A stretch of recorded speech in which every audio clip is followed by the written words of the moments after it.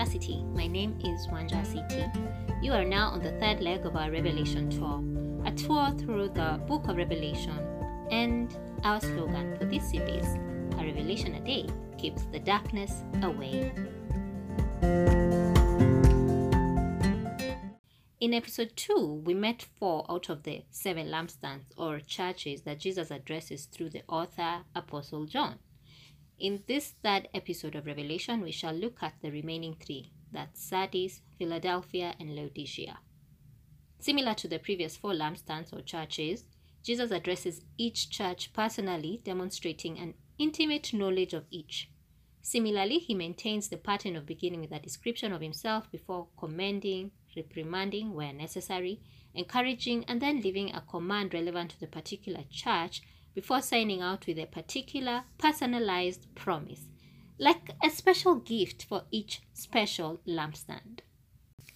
As we mentioned in episode 2, these were real actual churches situated somewhere in modern-day Turkey, most of whose remains are barely there. Out of the 4 that we had about in the previous episode, that's Ephesus, Smyrna, Pergamum, and Thyatira, only Smyrna can be said to exist to date. Notably, only Smyrna was not rebuked but received high praise for being an enduring, suffering church. We postulated that perhaps that's why evidence of a long-lasting church exists, and that a suffering church advances more the cause of Christ than a satisfied church does. In this episode, as we shall hear, only the church in Philadelphia is not reprimanded, making it the second out of the 7 churches that isn't. As already mentioned, all the 7 churches receive specific encouragement and promises, but Smyrna and Philadelphia are spared rebukes. Ephesus, the first church we encountered, excelled in deeds, hard work, and perseverance, but they failed by forgetting their first love. Their passion for Christ had grown cold. Pergamum was a deceived church because they followed false teachings of Balaam, despite remaining true to the name of Christ while residing where, quote, Satan has his throne. Thyatira was seduced by the immoral or fake false prophetess named Jezebel, despite succeeding in deeds, love, faith, service, and perseverance. In this third Revelation episode, we tune in to hear what the Spirit says to the churches. That's a refrain that we have had addressed to all the churches. Let them who have ears hear what the Spirit says to the churches. It's also necessary for us to personally be involved and not merely brush off these addresses as belonging to churches, or more precisely, church buildings. The 7 churches are also the 7 lampstands, as we saw in episode 1. And in episode 2, we mentioned that that's why they'd be described as lampstands, because lampstands bear light, which is what the church is called to do in a dark world. And so each of us individually, and certainly here at Wanja City, are to shine the light, who is Jesus, wherever it is that we are placed. And so let's proceed to this 5th church addressed, and the first of the 3 in this third episode of Revelation. The church is in Sardis. To Sardis, S-A-R-D-I-S, Jesus identified himself as, quote, him who holds the 7-fold Spirit of God and the 7 stars. You will recall John's description in Revelation 1 and note the overall description matches an aspect of Jesus' description of himself to each church. We learned in Revelation 1 and episode 1 that the 7 stars are the 7 angels, also called messengers of the 7 churches. The letters are actually addressed to the angel of the church in so-and-so church. Right. So back to Sardis, where Jesus again demonstrates personal knowledge by saying, I know your deeds. You see, Jesus knows. He goes on to tell Sardis some sobering words. I know your deeds. You have a reputation of being alive, but you are dead. Whoa. And then he urges the church in Sardis to wake up, strengthen what remains and is about to die, for I have not found your deeds complete in the sight of my God, says Jesus. This is a very scary place to be, I think. To be known for your deeds on earth, but for those deeds to be incomplete in God's sight? Scary. It seems Sardis was operating on past victories for them to be urged to strengthen what was remaining. Further, they were urged to remember what they had received and had to obey it and had to obey it and repent, to basically wake up. Then Jesus went on to tell Sardis that if they did not wake up, he would come like a thief, and they would not know what time he would come to them. Does this not resonate with us and our times now? Does it resonate with you? You may have heard of a place in scripture where we are told that Jesus' second coming on earth will be like a thief in the night. We don't know when. And as for that wake up, but it should make us sit up. How are we, either as individuals or congregations like Sardis, are we relying on a reputation that does not reflect the reality? Are we a lifeless church that is existing on past victories and deeds, which in God's sight are incomplete? Sobering words here in Sardis. Still, Jesus has some encouragement here too. There were some among them who had not soiled their clothes. To these, Jesus promised that they would walk with him dressed in white, for they are worthy. Jesus would also never blot such ones' names from the book of life, but would instead acknowledge their names before God the Father and the angels. Wow. So again, the promise is worth the call. Philadelphia. This is the second church in the Revelation 3 tour, 6th overall. Here, Jesus describes himself as him who is holy and true, who holds the key of David. What he opens, no one can shut, and what he shuts, no one can open, end quote. What a powerful key that is, and of course, a powerful holder of the key. And what an introduction. Then Jesus goes on to say he has placed an open door before that church in Philadelphia that no one can shut. In addition, Jesus assures them that he knew they had little strength, yet had kept his word and had not denied his name.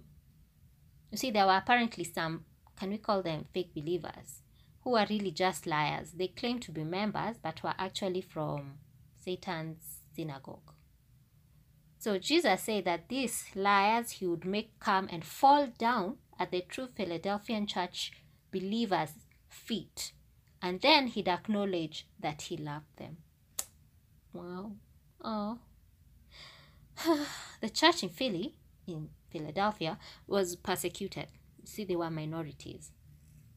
So for them to remain steadfast in the face of opposition was highly, highly commendable, and highly commended they were, because apart from Smyrna, as we saw in the last episode, Philadelphia was the only other church not reprimanded. It is their oppressors who instead essentially bow down to them because Jesus brings them to their feet, remember? Also remember the key of David that Jesus talks about and how he assures Philadelphia of an open door that no one can shut. Well, clearly that's true here because they couldn't, these liars, these fake believers, they could not shut down the true believers because Jesus holds the key and so is in charge of the kingdom of heaven. Plus, what he opens, no one can shut. And that's a word. Jesus goes on to address this exceptional church in Philadelphia. He tells them that since they've kept his command to endure patiently, he would also keep them from the hour of trial that was coming upon the whole world to test earth dwellers. I am coming soon. Hold on to what you have so that no one can take your crown, he advises. He also says he's coming soon here. Remember, we just had him warn Sardis that he'll come like a thief in the night. Here in Philly, it's affirmed mercifully for them that they would escape the upcoming trial, but Jesus is coming soon. Sweet. It gets sweeter since they are promised more. To the overcomers, they would be made pillars in God's temple. They would never leave it. They'd have the name of God and of the city of God, that's the New Jerusalem, written on them. And here at Wanja City, let me just add, we do love cities, and more so, the city of God. These overcomers would also have Jesus' new name written on them. And I wonder what that new name is.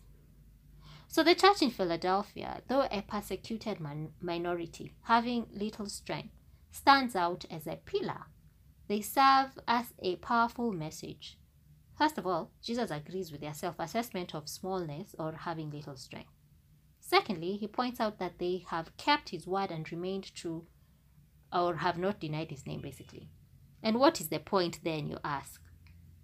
it is not the size of your strength, but who you align your strength to. Come on. It is not the size of your strength, but who you align your strength to. You see, to serve Jesus satisfactorily, as did Philadelphia, that little strength is enough. Just keep his word and don't deny his name. And now on to Laodicea. We finally get to the last of the 7 churches in Revelation. I wish I could say we saved the best for last.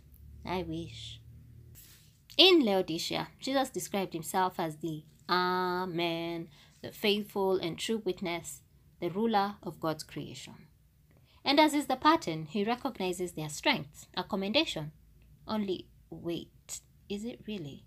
Listen to what he says. I know your deeds. You're neither cold nor hot. Ooh, quite the introduction. Only not quite in the same way as, say, Philadelphia. Lukewarm, he says. He calls them lukewarm, and because they were lukewarm, neither hot nor cold, he was about to spit them out of his mouth.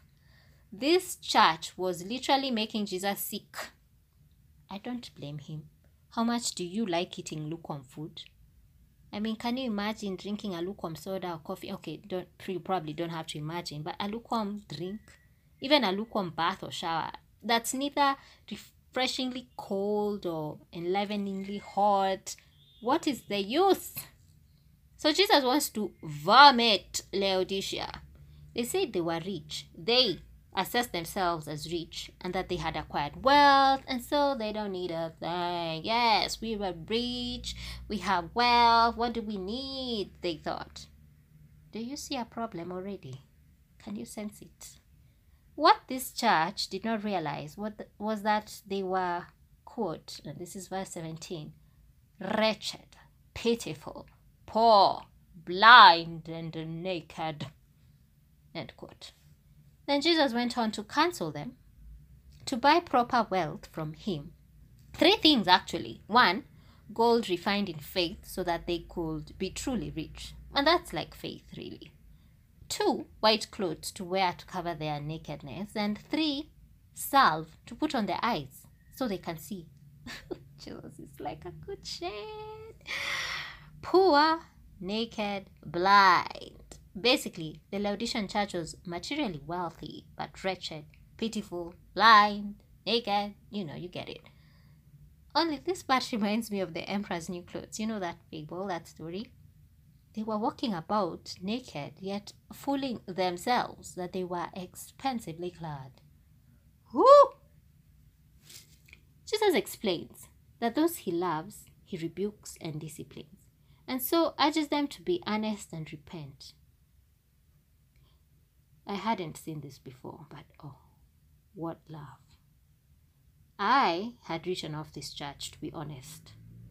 I mean, come on. They are about to be spit out by Jesus. Then this, how Jesus still loves even the Laodicean church, and hence the rebuke, that the discipline is not coming from hatred or something equally awful, but from love. Those whom I love, I rebuke and discipline. Verse 19, chapter 3. Followed closely by the famous Revelation 3:20. Behold, or here I am, I stand at the door and knock. If anyone hears my voice and opens the door, I will come in and eat with him and they with me. What a generous invite to dine with Jesus to this self-sufficient church. The problem, before you ask, is not and still was not with being rich and wealthy. That's not the problem. It is spiritual poverty that excludes Christ, leading to a superficial life. That's the problem, because that reveals spiritual poverty. Are we clear? The promise to those who overcome in Laodicea is the right to sit with Jesus on his throne, just as he overcame and sat down with his Father on his throne. Not at, but with, like they share a throne. Wow, wonderful. Those who have ears, hear what the Spirit says to the churches. I hope that's you and I. Amen. Let it be so. With that, we come to the end of our Revelation 3 and third leg of the Revelation tour, where we've had and hopefully learnt from the remaining 3 of the 7 churches. What remains is for us to wake up like the Sardis church was warned and quit being a lifeless church. To be encouraged in our little strength as with Philadelphia, and endure patiently by holding on to Jesus' word and name. To get true riches from Christ and accept his loving offer to dine with him. Do you hear Christ knock at the door of your heart? Answer it and let him in. This has been a Wandracity production, a tour of revelatory proportions. Until next time, go out and shine, because you are like a city on a hill whose light really cannot be hidden. Come on, lampstand, shine.